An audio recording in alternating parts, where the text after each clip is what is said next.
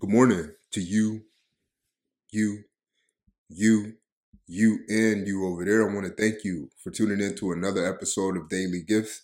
I'm your host, the Gifted Mathis, here to bring you your message for today to help inspire you get the most out of your life today, tomorrow, and forevermore. Um, there's something about stepping up and being that one and doing something and being able to volunteer in something that maybe others don't want to volunteer in. I can't explain it, but there's something that just comes out when you go ahead and take that responsibility or accountability that someone else doesn't want to take.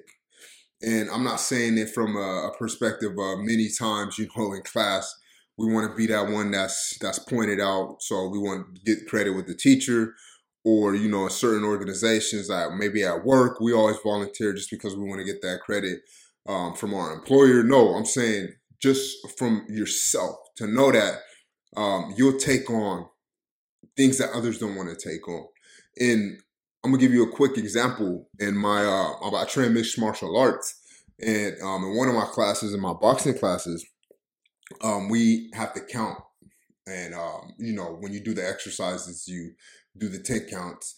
And so while we're tired, it's difficult to count when you're fatigued, when you're exhausted, to have to count every single number, every single exercise after you just do it a sparring round. Next, you got sit-ups or push-ups, and you got to count things out.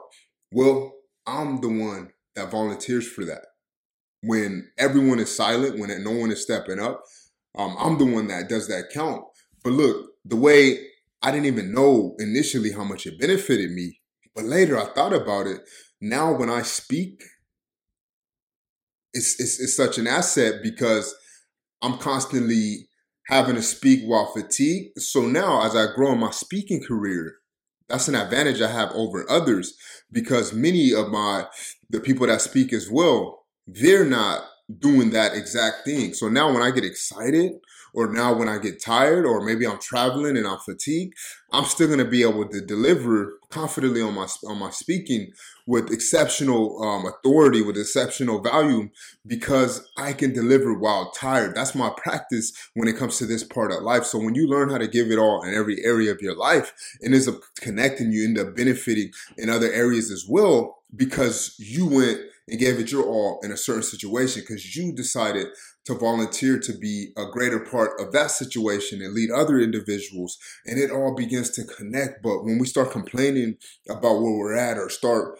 lacking in certain areas of our life where God has placed us in, we miss out on an opportunity to grow for another area of our life. We miss out on an opportunity to grow for something that helped us become better in another area.